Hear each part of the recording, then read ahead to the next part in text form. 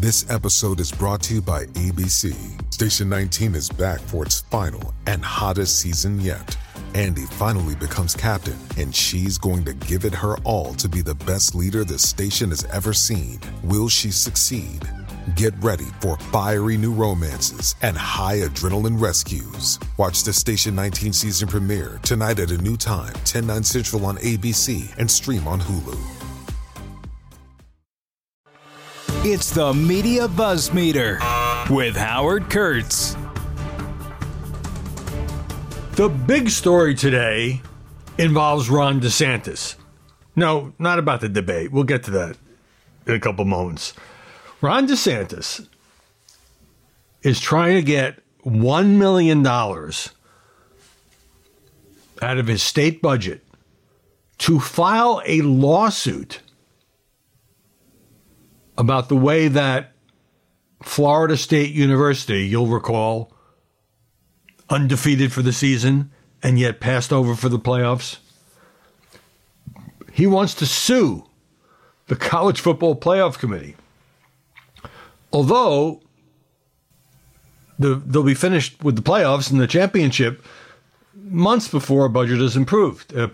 So telling folks in Florida, my first grader, my fifth grader, my preschooler, they are all Noles, referring to the Seminoles. And they are big time fans and they do the tomahawk chop and they were not happy. We're going to set aside $1 million and let the chips fall where they may. Now, it's the ultimate grandstanding move. And by the way, I think it's an outrage that Florida State didn't get a playoff berth. You can't do better than winning every game. And it just underscores the subjective scam of just having a bunch of people on a committee pick who they think are the best teams. And why play the games? Why play the games? All right. You know, on a more somber note, I had the various channels on yesterday doing my work, getting ready for the show, and all of a sudden breaking news of all too familiar variety. A gunman killing 6 people in Texas, in Austin and San Antonio. And so everybody was live with that. Then, I went out of the room for a while, out of the office, and came back, doing some more work. And that was superseded by another bit of breaking news. An active shooter on the campus of the University of Nevada, Las Vegas. At least 3 people dead. I guess a total of 3 people dead. Plus the suspect died in a confrontation with police. And then by this morning, there's a little bit of follow-up here and there. It just shows you how inured we have all become to these mass shootings. I mean, obviously there was a time when 6 people killed in Texas or an active shooter on a college campus would be a story that would dominate for days. And because there's not going to be any further legislation out of Congress, I mean, President Biden and Kamala Harris did put out statements about this. It's just, I hate the way it's become just, there they go again, part of the fabric of our society. And the Texas shootings, at least part of them, were not that far from Uvalde. And the Las Vegas shooting on the campus was not that far from the biggest mass murder, I believe, in American history, that shooting at a hotel, I guess, in Las Vegas. So with that, let me move on to story number 1. Now, I have to put up a disclaimer here. The debate, which was organized and carried by News Nation, which has a pretty small audience. It's an upstart, new cable network. Chris Cuomo and a few other prominent names work there. So the audience for this debate last night, although, you'll see clips of it all day for at least a couple of days on TV, pundits talking about it, who did well, who did not so well.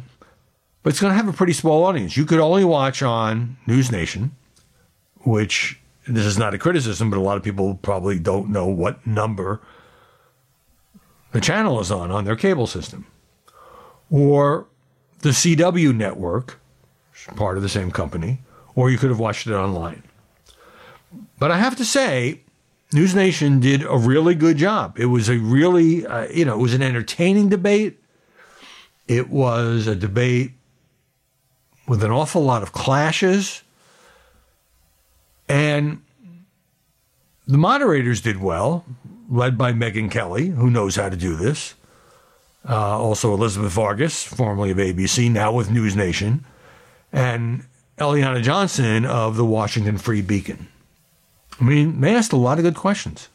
But they also had the advantage of having only 4 people on stage. It's different when you start out and you've got 11 and you've got to get to, Doug Burgum. It was evident from the first 60 seconds that Nikki Haley was going to get most of the attacks. That she is perceived, rightly or wrongly, as, I was going to say the front runner, but obviously she's not the front runner. She may be now leading the group of 4, but all of them are way behind Donald Trump, way behind in the national polls. And it's a little more competitive, but even if you look at Iowa, New Hampshire, and South Carolina, the former president has a sizable lead. And look, no matter how much momentum Nikki Haley has now, if she loses her home state of South Carolina to Donald Trump, her campaign's over. The debate was driven in a way, putting the moderators aside, by Chris Christie. His strongest performance after 3 earlier debates. This is the last one, by the way. I mean, Iowa caucuses are next month. I don't know if there's even going to be another debate. Kind of depends on the competitive standing. I mean, there continuing to be debates during the primaries when it was Obama versus Hillary or anything where, there's a real horse race going on. And anyway, Christie just was constantly slamming the other 3. He would say, these guys don't want to go after Donald Trump. I'm the only one who's willing to do that. They won't do it. They're too scared. And he's the one who has to be beaten. So here's Politico, quoting Christie, who's completely ignored by the moderators at the outset. And I understand he's the lowest in the polls, although Ramaswamy may be even lower, depending on which poll you look at. Okay, Politico. Christie, I'm looking at my watch now. We're 17 minutes into this debate, and except for your little speech in the beginning, I forget who he was referring to, we've had these 3 acting as if the race is between the 4 of us.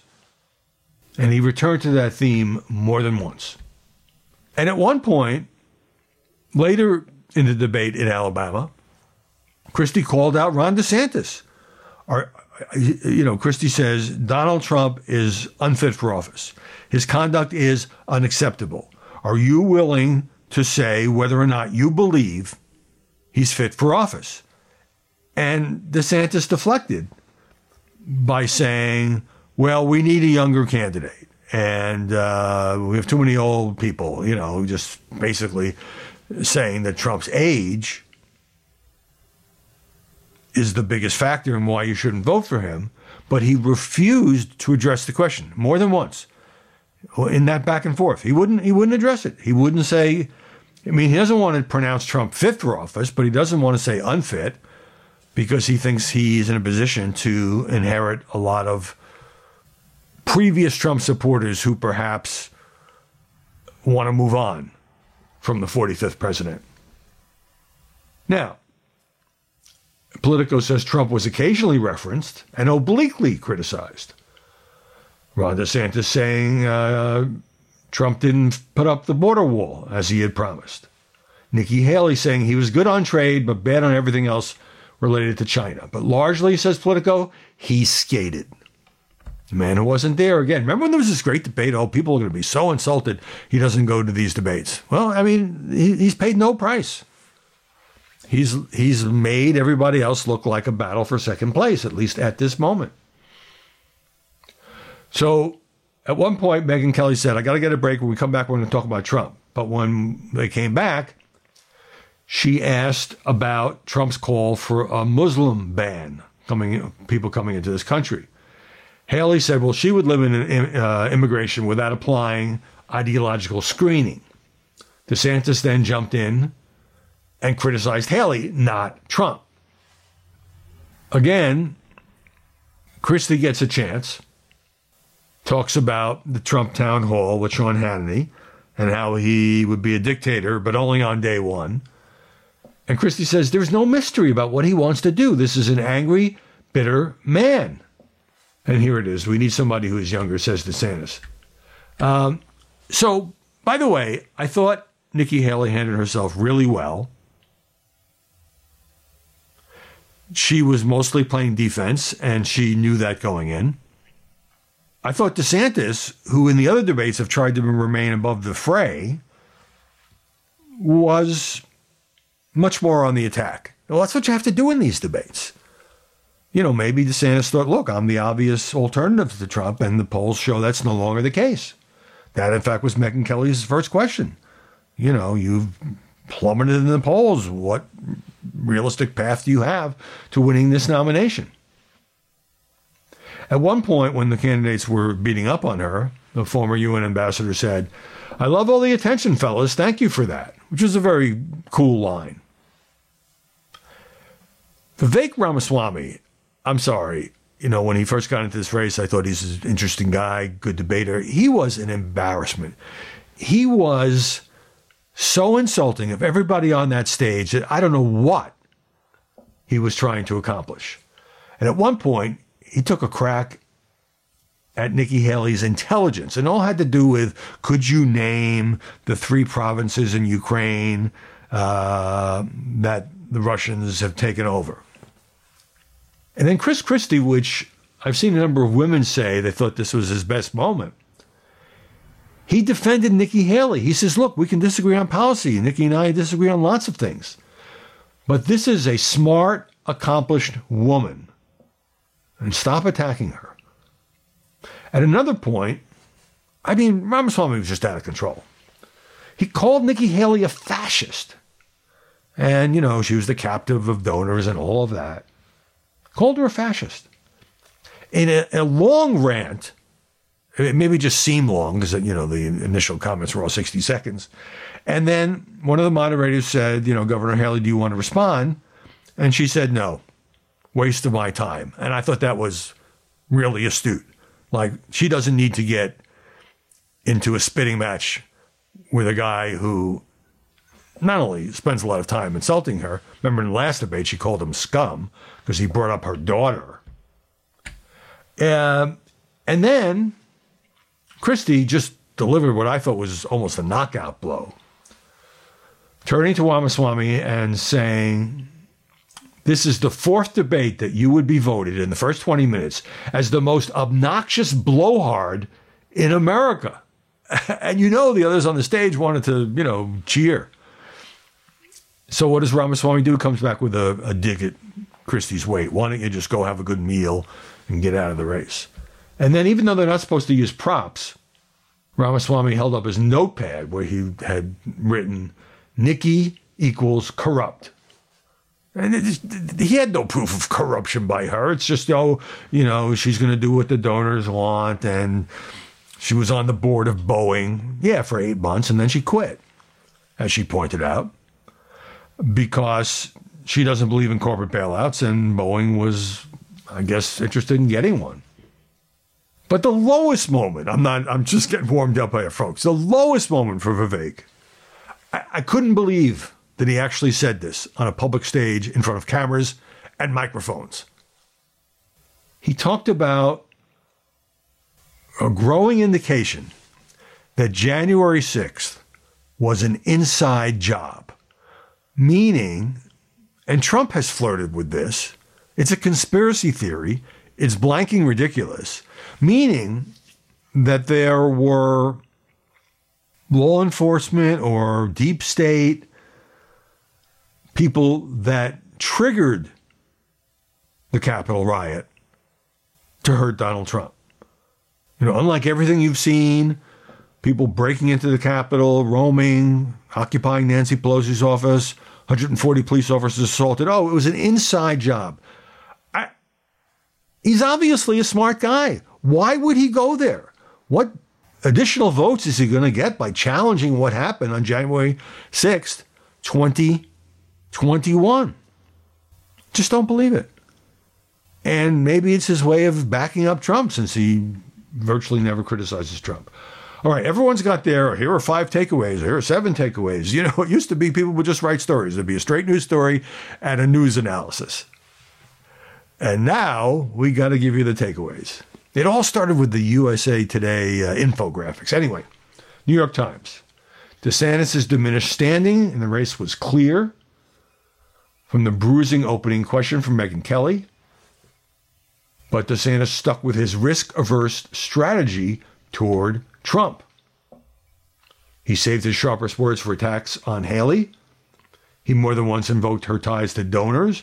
Nikki will cave to those big donors when it counts, he said. And she said he's mad because Wall Street donors used to support him and now they support me. When Haley criticized Trump for adding to the national debt, which he did hugely, DeSantis said, well, it's the fault of both parties in Washington. New York Times says that the boos that rang out more than once when Christie spoke, taking on Trump in very stark language, were another reminder that despite his manifest skills as a campaigner, he remains out of the mainstream of the modern Republican Party, which is largely the Trump Republican Party, and I don't disagree with that. Well, here's the exact quote from Vivek. January 6th now does look like it was an inside job. And that's almost disqualifying, in my view. All right, Washington Post takeaways. Now, speaking of the man who wasn't there in Alabama, the things that he said to Sean Hannity are absolutely reverberating, and the White House is jumping all over it, except this is the problem with Joe Biden and his political skills or lack thereof. The White House is putting out, statements by deputy press secretaries. Should take Trump seriously. Well, if the president of the United States, who wants to beat the former president of the United States, would come out and say that on camera, it would drive the news for a couple of days. But Joe Biden has largely been off camera, I think maybe because of the growing up unpopularity of both wars that the United States is helping to fund. And he says sharper things at these fundraisers, but there's no video and there's no audio. And people say, oh, President Biden said last night at the fundraiser, blah, blah, blah. You want to have impact? You have a mighty bully pulpit. Anyway, here's the Washington Post piece saying Donald Trump's campaign asked allies on the Hill in recent days to publicly counter criticism that he would govern like a dictator in a second term, according to sources. Yet on Tuesday, Trump reignited that criticism, pressed twice on the topic by Hannity, including on whether he would, quote, never abuse power as retribution against anybody, Trump replied, except for day one. And then he went on to talk about closing the border and drilling for oil. Trump's continued embrace of authoritarian rhetoric and ideas and refusal to fully rebuke some dire warnings about how he'd govern in a second term is becoming a big deal, essentially. And then the Washington Post goes through, Trump's aides are drafting plans to invoke the Insurrection Act, and it goes through various things. All fair game. But just as he was pushing back on these things, came those remarks, except on day one. The Trump campaign declined to comment on the record for this story. A Trump campaign advisor said, it's funny to watch the lamestream media go crazy over closing the borders and drilling for energy, which, of course, that's not the focus of the mainstream media or the lamestream media going crazy. Okay, here, just as I was referring to it, here it is in my notes. Biden at a couple of Boston fundraisers. Well, there was the comment that has since, I think, reverberated against him. If Trump wasn't running, I'm not sure I'd be running, but we cannot let him win. And then he was asked by reporters in the darkness outside the helicopter, I guess, or the airplane, would you drop out if Trump dropped out? And the president said no, that may be been a major factor in his running, but this is why it's too late, basically, for him to leave, although he said 50 other Democrats could beat Trump. And then at the fundraiser, Biden said he's running against an election denier-in-chief who's determined to destroy American democracy. Trump's not even hiding the ball anymore, Biden said. He's telling us exactly what he wants to do. He's making no bones about it. But it's not on camera. Don't go anywhere. More BuzzMeter coming your way in just a moment. Number two, also speaking of Joe Biden, he gave a little speech yesterday afternoon calling on, urging, beseeching Republicans on the Hill to put aside what he called petty partisan angry politics and pass this multi-billion-dollar aid package for Ukraine. He talked a lot about, how otherwise it would be enabling Vladimir Putin, who won't stop with Ukraine. The U.S. aid is supposed to run out at the end of this month. And he said, this cannot wait. Congress needs to pass supplemental funding for Ukraine before they break for the holiday recess. Frankly, I think it's stunning that we've gotten to this point in the first place. Now, Biden did say, the Republicans, he said the Republicans think they can get everything they want without any bipartisan compromise. That's not the answer. They're willing to literally kneecap Ukraine on the battlefield. I'm willing to make significant compromises on the border. That's what this is about. Republicans want certain changes to border policy that the Dems don't want. They have been negotiating. Negotiations have fallen apart. And that's their price for going along with the military aid to Ukraine, and Israel and Taiwan being the same package. So he gives that speech, and then a few hours later, the package gets voted down. 49 to 51, not even close to the 60 vote threshold. Chuck Schumer tried to barter with Republicans, saying they could offer an amendment on the border, and he would make sure it was part of the bill. But Republicans are just digging in their heels here. And these are Senate Republicans, led by Mitch McConnell, who is pro-military aid to Ukraine. This is not, the House hardliners. And even the Senate Republicans, who tend to be a little bit more open to bipartisan compromise, they couldn't get this done either. And so Biden's speech didn't work. Meanwhile, Israel switching to the other war now, Israel pressing on with its pursuit of top Hamas leaders in the southern part of the Gaza Strip. Benjamin Netanyahu saying Israeli troops had surrounded the home of Yahya Sinwar, the leader of Hamas in Gaza, the mastermind of the October 7th attacks and brutal attacks, as you well know, against Israel. Netanyahu said he can escape, but it's only a matter of time until we reach him. Israel put out a photo of a bunch of Hamas leaders having a meal in their tunnels, and there were 5 red circles around 5 of those leaders that Israel says it has killed. So that's where we are, literally hand-to-hand combat. Number 3, Kevin McCarthy is out. He's quitting. He's quitting at the end of this month. And I understand that. You're wielding power. You think you were unsuccessfully ousted. I mean, here you were, the guy, Speaker of the House. Your tenure cut short after what, 8 months, 9 months? And unlike Nancy Pelosi, who at least voluntarily stepped down, he doesn't want to hang around as a backbencher. He doesn't have much of a relationship with Mike Johnson, so he can't even be a behind-the-scenes whisperer. But this column by Jim Garrity, writing in the Washington Post, starts off with a quote. October 6th, Kevin McCarthy, freshly ousted as House Speaker, tells reporters, "No, I'm not resigning. I'm staying, so don't worry. We're going to keep the majority. I'm going to help the people I got here, and we're going to expand it." Then, yesterday, Wall Street Journal op-ed. "I've decided to depart the House at the end of this year to serve America in new ways." So as Garrity says, no doubt it stinks to be a former speaker forced to work alongside colleagues who voted to remove you from your dream job. And McCarthy must be irritated watching Speaker Mike Johnson make more or less the same decisions McCarthy made with much less grumbling and rebellion from the likes of Matt Gaetz and the Freedom Caucus.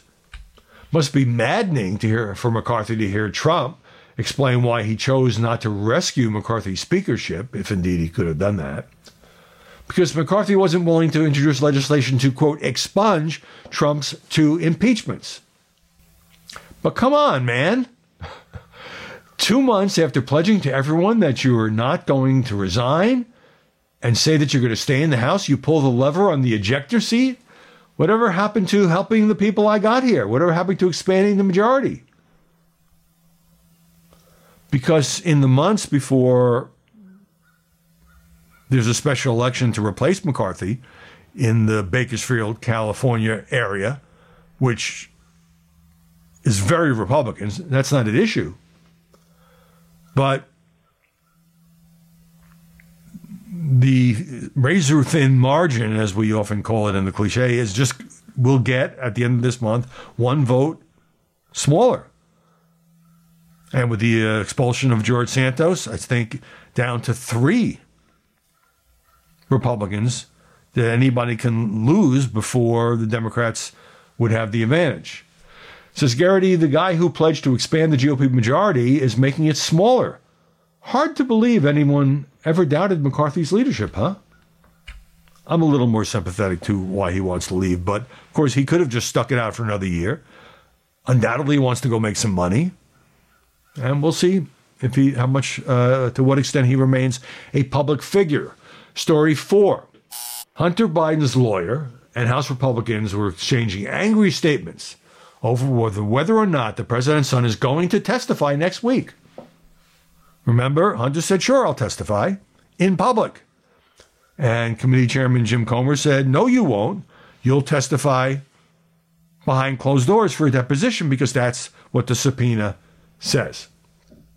Abby Lowell, the lawyer for Hunter, said again, open hearing, we're there. He included several quotes in his letter from Comer, with the congressman saying he would welcome the opportunity to have Hunter Biden and others testify in public or private, quote, whichever they choose. Well, what happened to that stance? Jim Jordan himself ignored a subpoena last year from the House January 6th committee. So, you know, it's a partisan game both parties play. When you're in the majority, you demand that everybody show up when you subpoena them. And when you're in the minority, you have a different view. So if I had to bet money, I would say there will be no Hunter Biden testimony next week. It's hard for the Republicans to climb down from their stance. But I do think he'll eventually testify in some form.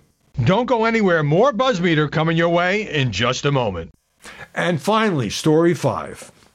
The passing of Norman Lear at the age of 101. Family spokesman didn't provide an immediate cause of death.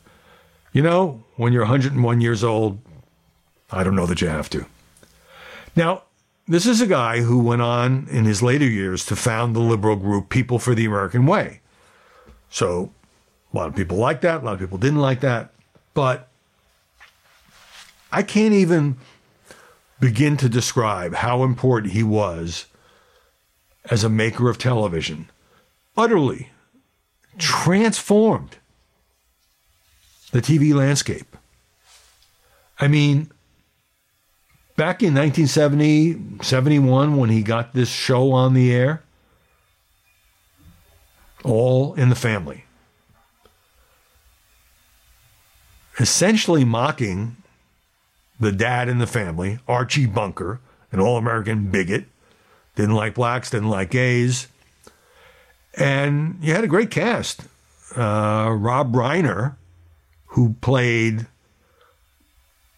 the son-in-law, also known on the show as a meathead, put out a very moving statement about how Norman Lear had been like a second father to him.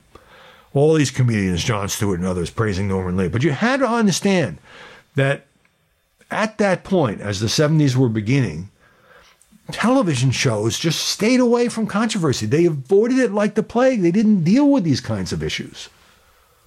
Absolutely not.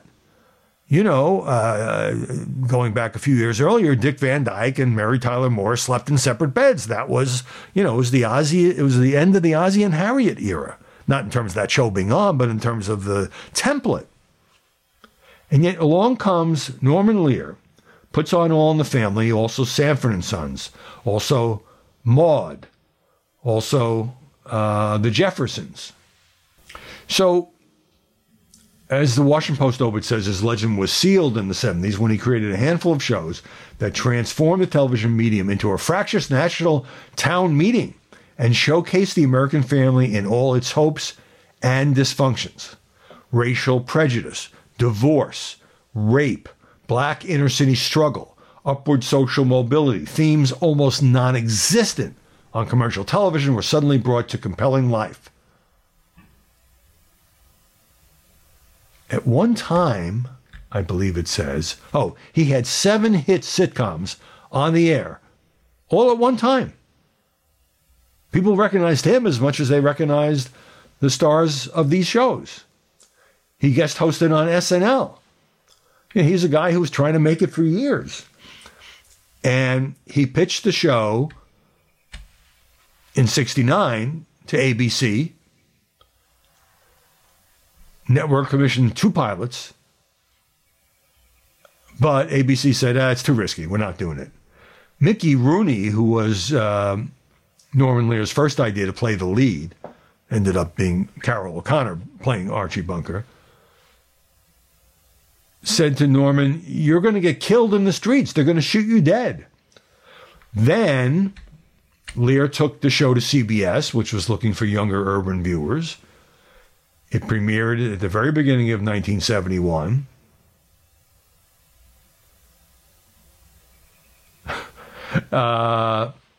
It's just talking about the other actors here. His angelic wife, Edith. Oh, Archie. His activist daughter, Gloria, played by Sally Struthers. And his pinko Polak son-in-law, the aforementioned Rob Reiner, who's been on my show and is just, he's a great comedian as well as director and so forth. Archie Bunker railed against the prevailing social winds in language that still has the power to shock. In the first episode, he said, and forgive me for repeating these slurs, but just to give you the idea, if your Spicks and your Spades want their rightful share of the American dream, let them get out of there and hustle for it like I done. I didn't have no people marching and protesting to get me my job. No, said Edith. His uncle got him for him. What a comeback. It was a very funny show that dealt with really, the kind of stuff we all take for granted now. Movies and streaming. Took 5 months, and All in the Family was the #1 show in America. And here's interesting. Here's something I had no idea, just to wrap this up. Norman Lear said the character of Archie Bunker was based on his own father, who regularly told his wife to stifle it. That was a line that the Archie character used. And who called his son the laziest white kid I ever seen. My father and I fought all these battles. He was quoted as saying back in 1973, I thought, my God, if only I could get this kind of thing on American television. Well, he did. Norman Lear has left us at the age of 101.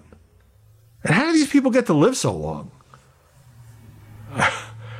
We should all be so lucky. Hey, thanks for staying along for the ride. I could not do Norman Lear because of the cultural turning point that his shows, and particularly All in the Family, represented.